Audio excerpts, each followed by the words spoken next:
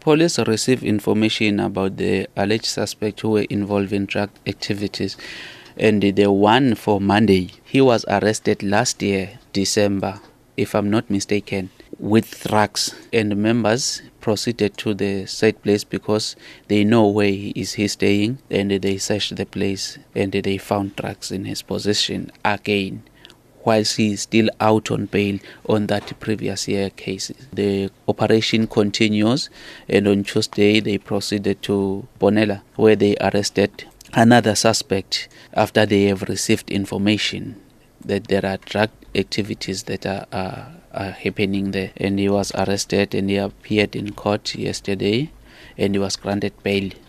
And the case was postponed to 28 June 2017. Hawks in the province has of late secured many key arrests with regards to the drug trade in the province.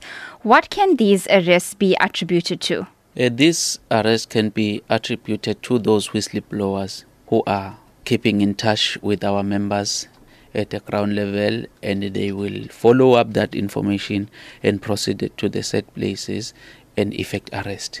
The drug scourge in the province is obviously plaguing many communities, specifically, if I could name a few, those like Chatsworth, Phoenix and so forth. How important are whistleblowers in this regard? Communities that notice that there are drug dealers in their area to be able to blow the whistle and report those so that police can act on those tip-offs.